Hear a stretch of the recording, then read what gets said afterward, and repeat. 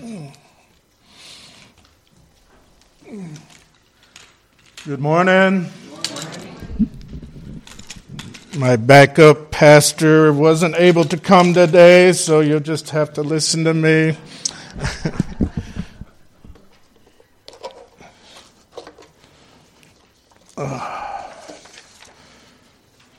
So we learned quite a bit about Job last week, and we got more to learn yet.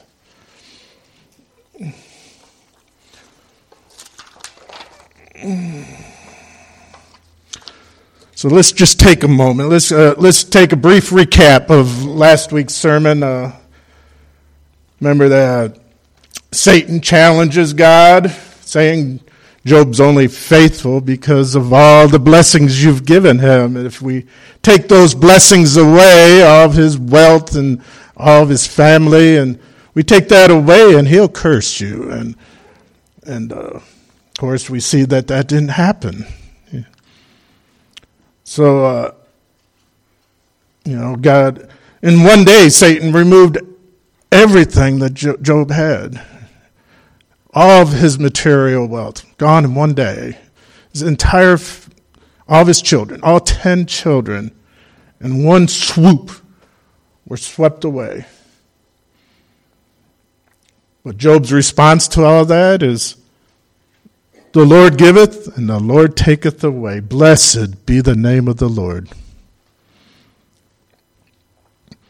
Well, Satan's not ready to throw in the towel, so he goes back to God, and he challenges God again that, anybody would give all they have to save their self. So let me inflict some agony on Job and see if he still doesn't curse you. And God again accepts the challenge on the condition that he cannot take Job's life. So Job was struck down with painful boils, probably leprosy. This, of course, made him unclean. So not only is he suffering physically, but he has to leave the luxury of his home and finds himself sitting on the dump, scraping his boils with broken pieces of pottery. And that's where he's joined by his 3 so-called friends who came to console him, but then instead of consoling him, they became his accusers, claiming that he is being punished for his unrepentant sin. And Job's defending himself, and that I didn't do that. I have no big sin that I have not confessed and repented of. Everybody sins, but this, he's feeling unjustly punished because he hasn't done anything. And of course, he didn't know. Nobody knew that this was something between God and Satan. So his friends, of course, come and accuse him of all this stuff, having no knowledge of what was really going on. So this really brings us up to this week's message. And as was mentioned last week, there's so many unknowns about the book of Job. We don't know who the author is. We don't know what time period this happened. We don't even know where Uz really was. And of course, a lot of theological scholars are trying to pinpoint this and that, but we again say if it's not in the Bible, we don't really need to know. Everything we need to know is in the Bible. So, just to keep that unknowns going, we're going to introduce a 4th friend. Now, where did he come from? He wasn't mentioned in the first 31 chapters of the book of Job. Where did he come from? I guess we don't really need to know that. We don't know how much, whether he was there the whole time. Some scholars try to say that, this was added many years after the book of Job was written, just to enhance it. Well, we don't know that. These are just guesses. But what we do know is the message that Elihu brings is very extremely important. Now, Elihu was younger than all those other men. He's the youngest one here. And although he was angered by what he had heard, he showed humble respect for his elders. And he waited till all had finished speaking before he offered to address the group. He first addresses Job's three friends, Eliphaz, Bildad, and Zophar. He begins in Job 32, 6 through 10, and Elihu answered and said, I am young in years, and you are aged. Therefore, I was timid and afraid to declare my opinion to you. I said, let days speak, and many years teach wisdom. But it is the spirit in man, the breath of the Almighty, that makes him understand. It is not the old who are wise, nor the aged who understand what is right. Therefore I say, listen to me, let me also declare my opinion. So in layman's terms, he's saying, I have the Spirit of God in me, and despite your age, you don't know what you're talking about.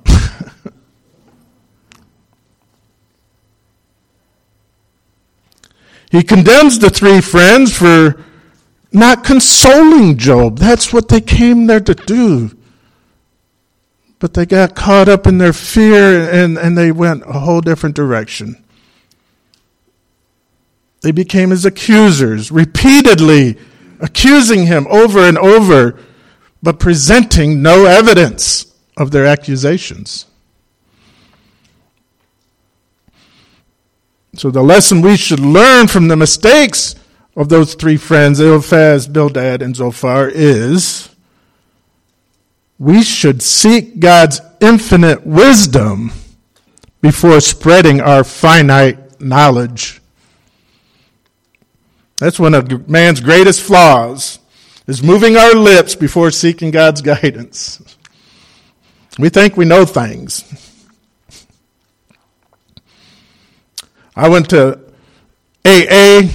First time I went to AA 15 years ago, I went in there thinking I knew all there was to know about God, and you can't tell me nothing, and this AA stuff, you guys need my help. I'll come here and help you. And I started just preaching away and quoting scriptures and stuff in AA, and people would literally get up and walk out of the room. Because here I am, a week or two sober, and I'm trying to save the world by what I think I know. And my sponsor clearly said, you seem to have a lot of knowledge about God, but how much of that knowledge keeps you sober? What I didn't have was a conscious contact with God. I wasn't able to let him in. I knew about him, I believed in him, but I had no relationship with him. I was afraid to let what would become of me if I start letting God control my life. It was a big fear for me. So that's quite often what happens is when we're trying to help somebody. When we're speaking what we think rather than speaking what God knows, We'll take a little problem and turn it into a huge escapade, a huge mess. The best thing we can do is to be still and trust God. Sometimes hard to do, especially with loved ones. We always feel, well, especially with our children, I got to make them understand, I got to make them do this, make them do that. I can't allow them this and allow them that. And we forget that they are God's children. He put them in our care. And yes, we have to discipline. Yes, we have to guide them. But do so with the guidance of God.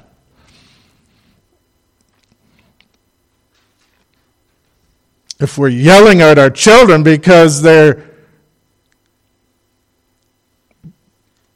being obnoxious, if they're being brats and we're yelling at them, what are we teaching them? If we see them hit a child, so we spank them, what are we teaching them? So we need to seek God's guidance in this. Yes, we need to discipline, but we need to do so with God's guidance in all of our things. Elihu, unlike the other three, he wasn't throwing accusations at Job for sinning, but he focused on exalting God. This is the message. Behold, I am toward God as you are. I too was pinched off from a piece of clay. What he's referring to here is, I am no better or worse than you. We are both small specks in God's infinite universe. But God gives value to every speck in his universe. Elihu is addressing Job's statement that God is not hearing his words. In Job 33, 12 through 14, he said, Behold, in this you are not right. I will answer you, for God is greater than man. Why do you contend against him, saying, He will answer none of man's words? For God speaks in one way, and in two, though man does not perceive it. And when we pray, God may or may not respond the way we think he will. Too often, we will pray and ask God for something and think that God is not answering our prayer. But God always answers prayers. It's just sometimes he says no, or not yet, or I have a different plan. But that's not what we want to hear, so we're saying, well, God didn't answer my prayer. Too often we pray for God to serve us rather than praying in faith that God has a perfect plan for us. I know I've been in pain for over 3 months, and things are not going the way I would do it if I was in charge. But putting this sermon together really helped me to understand that I don't have to worry about it, that God is using this to his glory. I don't know how, and I don't know when, but I know all the pain I've suffered in the past 3 months is not for naught, that there's something good coming through it. And we'll see more of that as we go on in the sermon, exactly how that comes to be.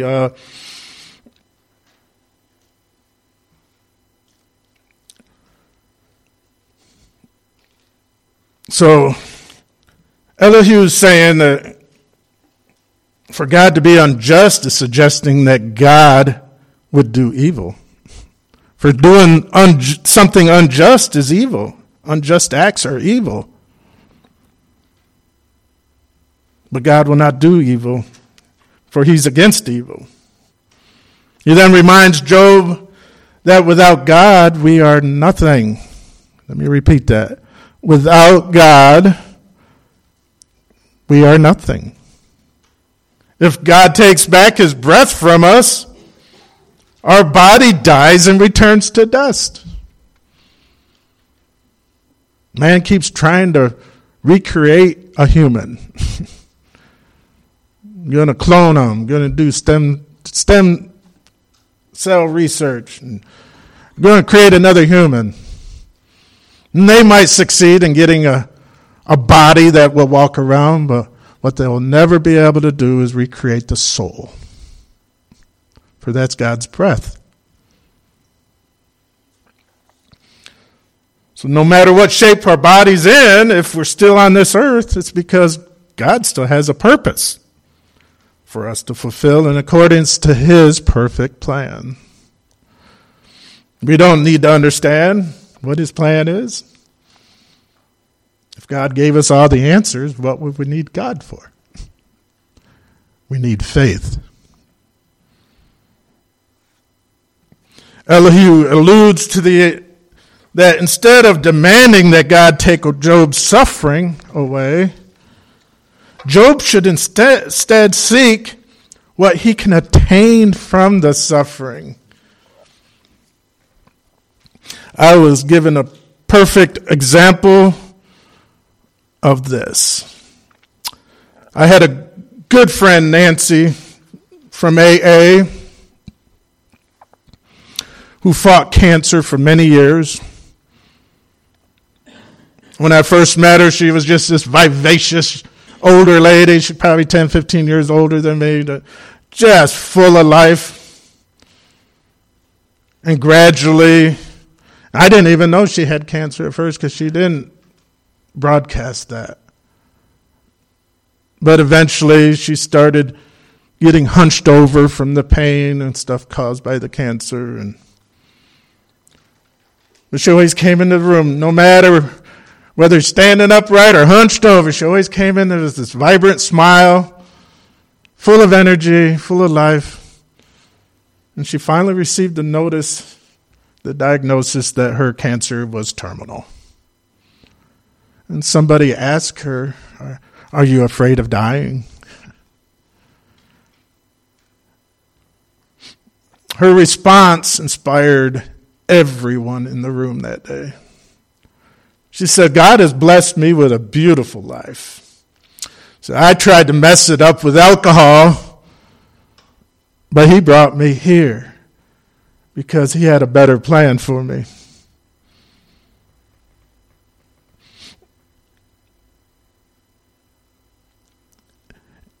In treating my alcoholism, he gave me an even better life, with a promise that there's even a better one to come. So I shall be grateful every day I have in this life. He has given me so much joy, and that I get to share with everyone else. And I will be even more grateful in the next life. I will be with him then and forever. So no, I have nothing to fear. Her faith outshined her pain and agony that she was in. And she was asked this when she was, I believe she passed away like a month later. So she was in severe agony, but still smiling and glowing with faith.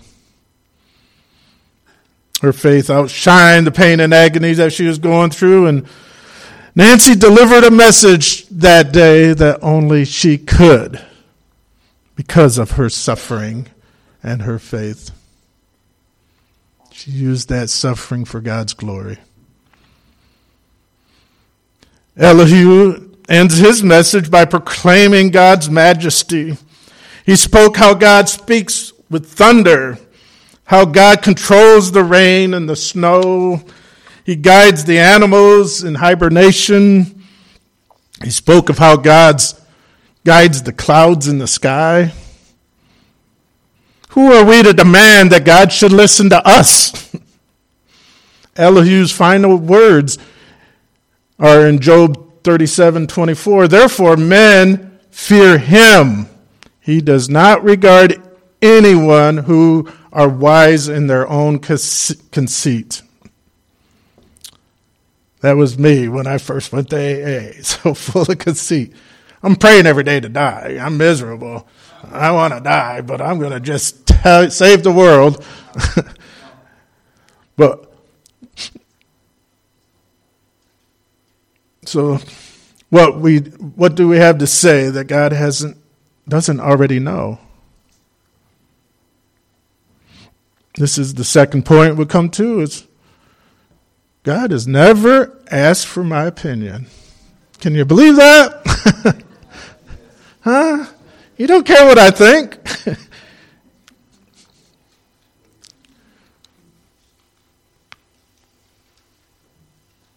So now it's God who speaks. But instead of answering all of Job's questions, he answers none of them. He doesn't even acknowledge the suffering that Job went through. Doesn't say a word about it. But what he does is poses his own questions to Job, thus maintaining his sovereignty. He didn't address Satan at all. Satan's out of the picture now. He doesn't even say, hey, I won. He doesn't need to gloat. He doesn't acknowledge Job's wife. He's here to deal with Job. Job's wife has her own judgment to face. And after speaking much with Job, he ends by rebuking Eliphaz, Bildad, and Zophar. He expresses his anger toward them for speaking of him what was not right. That's the importance of us reading the Bible. And I have to confess, there's one thing I had said in a previous sermon that was, I got the information out of Google. You can't always trust Google. And it was pointed out to me that it didn't come from the Bible. And therefore, I shouldn't have been up here speaking it. And that was that God has always been and evil has always been. But there's nothing in the Bible that says evil has always been here. Matter of fact, evil is not an entity, but it's created by sin. So I contract that statement I made previously and just show that I too need to get my information from God in the Bible. So I'm still growing, I'm still learning, and I would be more vigilant to make sure what I speak of comes from the Bible and not my good thoughts.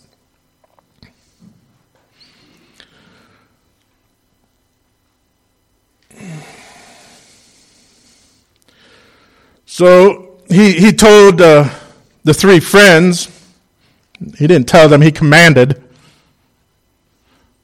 that they bring 7 bulls and 7 rams before Job and offer them up as a burnt offering. He told them that his servant Job would pray for them. How did he know Job would do this? Because he knows everything.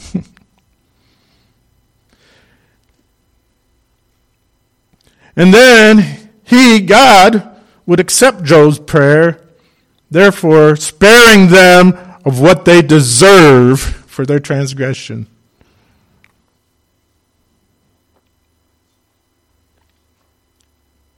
This also leads up to what we're spared through his son Jesus.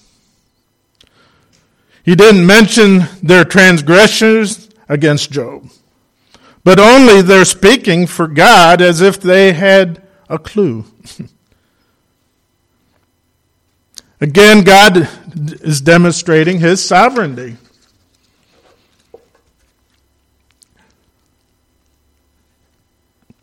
He knew before they came what they were going to do to Job. He allowed it to happen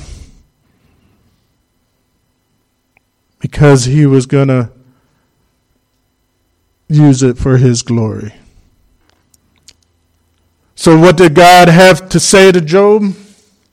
Job 38, 2 and 3, Lord speaks, "Who is this that darkens counsel by words without knowledge? Dress for action like a man, and I will question you, and you make it known to me." Job had spoken of coming before God as judge in a courtroom, pleading his case, that God would pay attention to him and give him answers that he sought. But God turned it right around on Job. "Dress for action like a man," says the Lord. Now in those days, men would pull up their robes and tuck them in their sash belts before entering into battle. This is what God was telling Job to do. You're going to challenge me?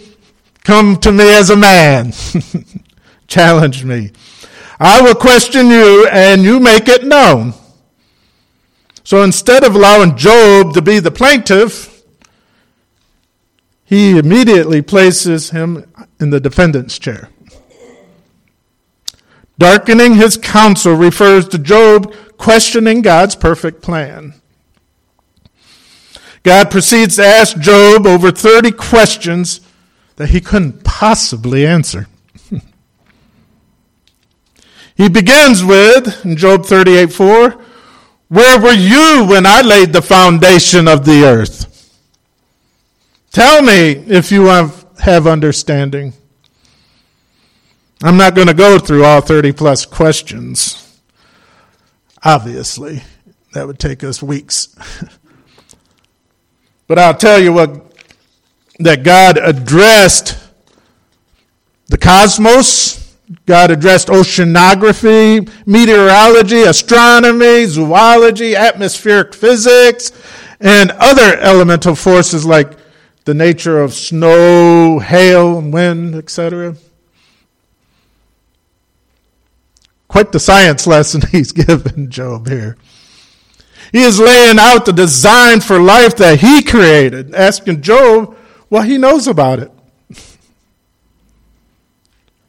He then humbles Job by speaking of animals. Now remember, Job once owned a lot of animals. He owned 7,000 sheep, 3,000 camel, 500 yoke of oxen, and 500 donkeys. And God poses the question of who takes care of all the wild animals and the birds of the sky and the fish of the sea. So you don't even own a portion, a small fraction of what I have and tend to on a daily basis.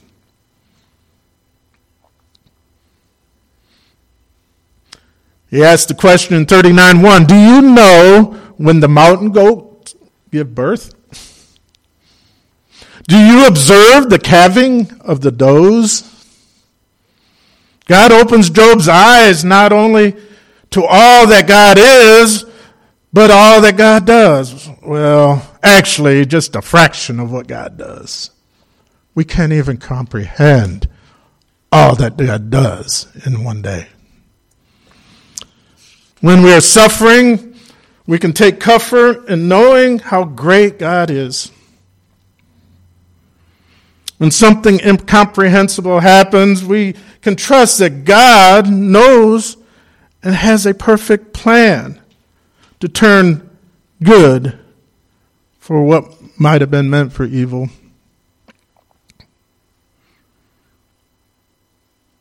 Here we come to the third point. Why did God not accept Satan's challenge? Or why did God accept Satan's challenge? And it's because he already knew the outcome. And it's a prelude to what's coming thousands of years later. Job didn't know that. He didn't know that Jesus was coming. He knew there was a Messiah. He didn't know the extent of what that Messiah was. Nor did anybody know at that time. We get to see from hindsight what had happened. God would allow, like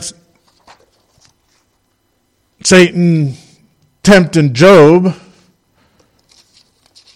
God allowed Satan to tempt Jesus when he was in the desert fasting, 40 days of fasting.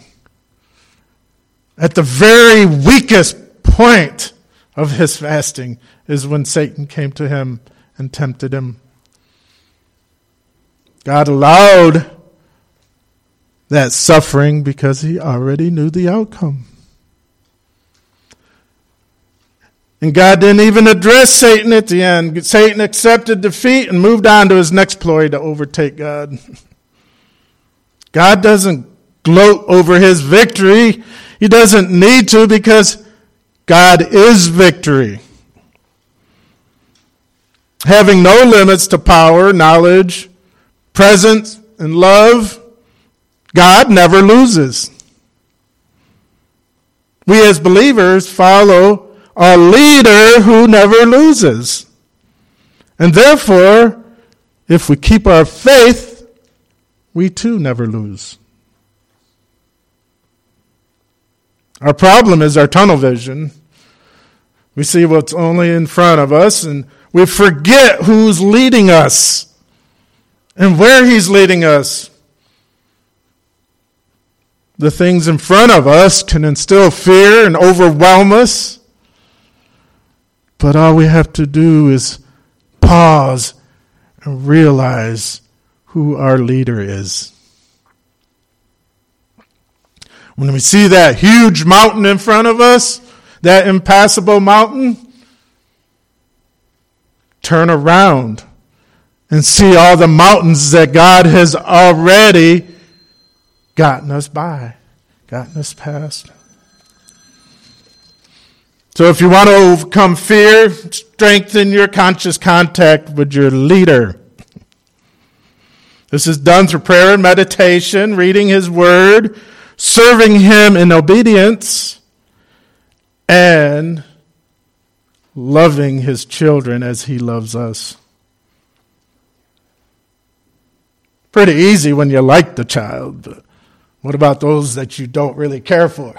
We have to love them too, because they are still God's children. That brings us to step 4, is the only one we need to fear is our God Almighty. There is nothing that man can do to me if I have faith in my leader, for he is victory.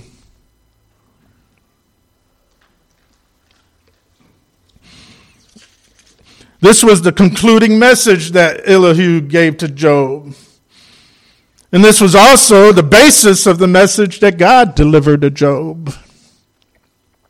This is the message that we need to take to our heart today. How big is our God? How small is our problem compared to how big our God is? He holds our entire universe together. Can you possibly say he has done an injustice in your life? Can you possibly say there is a problem too big for God to handle?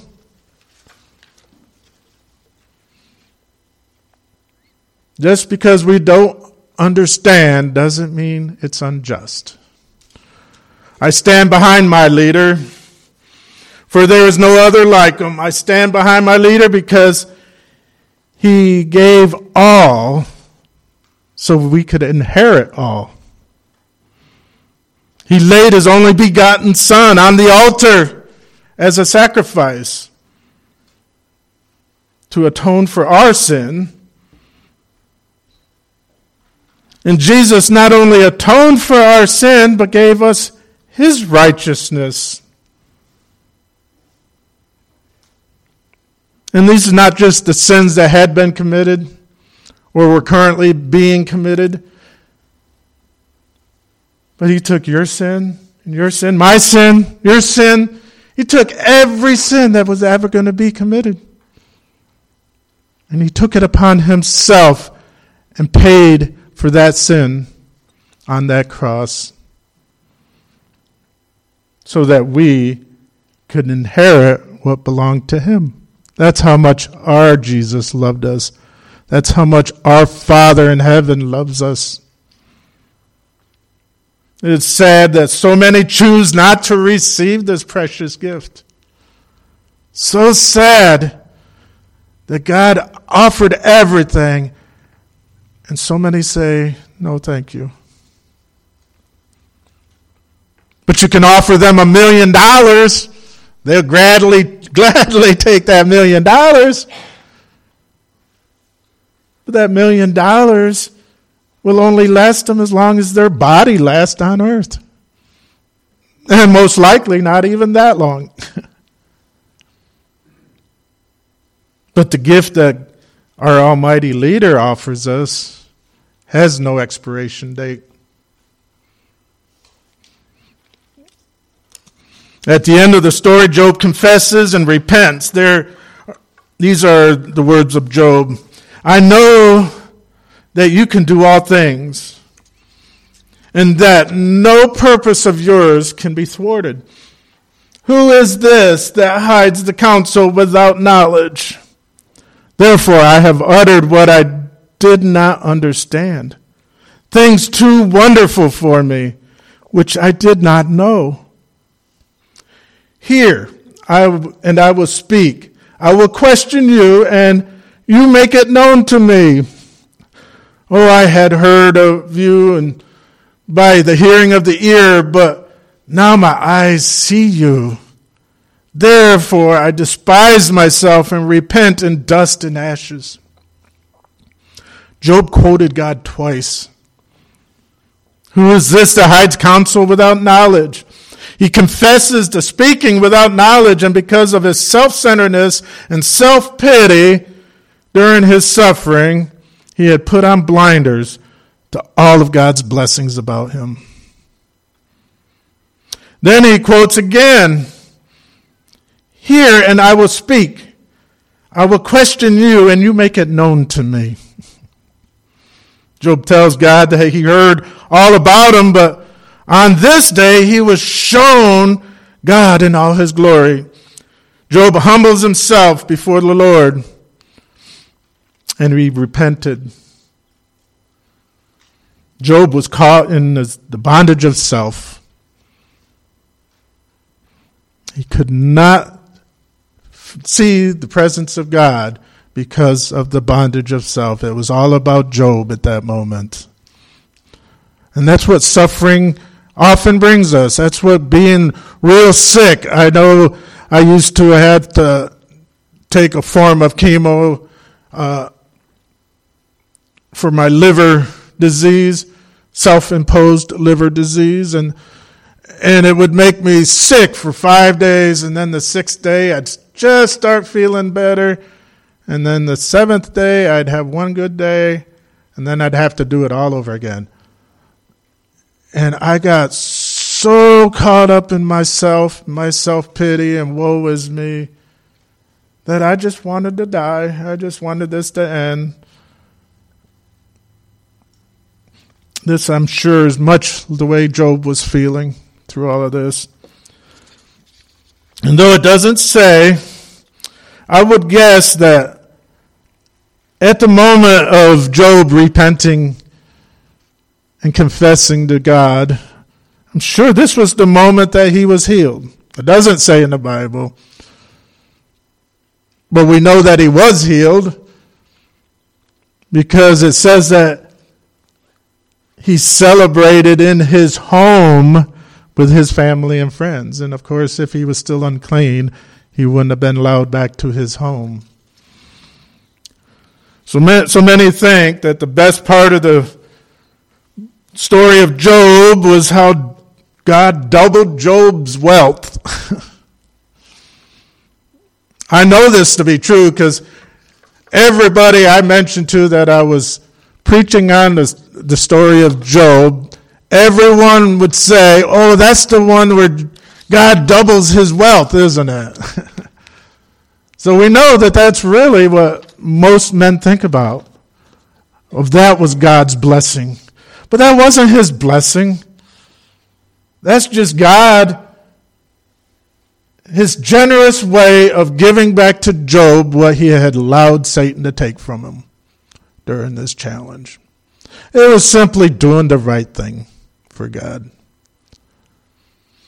The best part of the story, though, that God, well, let's just read this.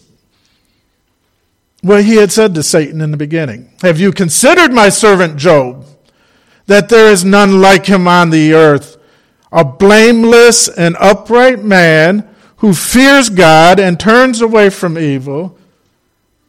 This was the Job, in his own words,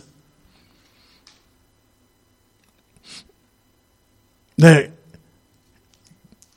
lived in obedience to God. He was the most faithful man on earth.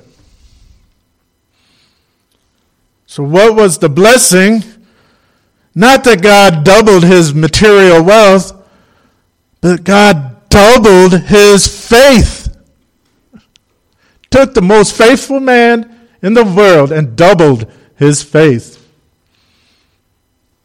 I can look around here, I'm not going to mention names, but I see some very strong in faith members of our church. I know because I've seen what they've been through, and they never turned from God, and they maintained their faith. How would you like that faith doubled? Huh? That is the blessing, for that has no expiration date.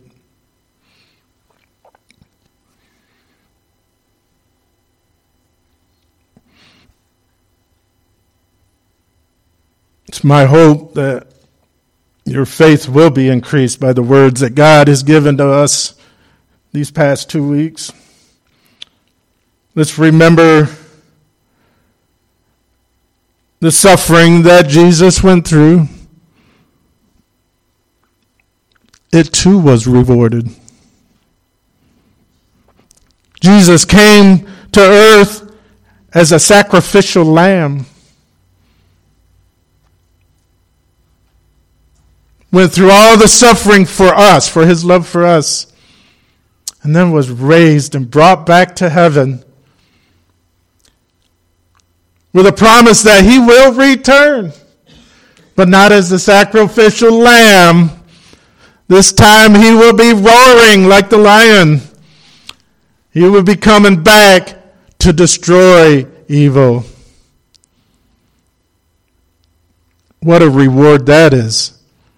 His suffering was not for nothing.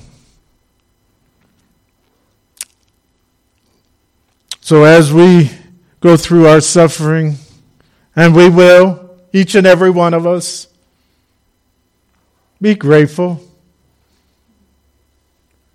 Because we know that God uses suffering to do great things.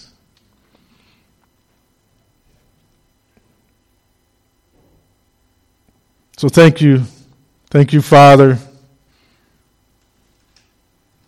Thank you for sending your Son to suffer for us, that our suffering on earth will not have to carry into eternity, that our suffering will one day end as we get to come to heaven. We know that Jesus was the greater sufferer, not because of how much more suffering that he did than any human ever had to endure. He's the greater sufferer because he suffered because of his love for us. So let us never forget that. In your heavenly name we pray. Amen.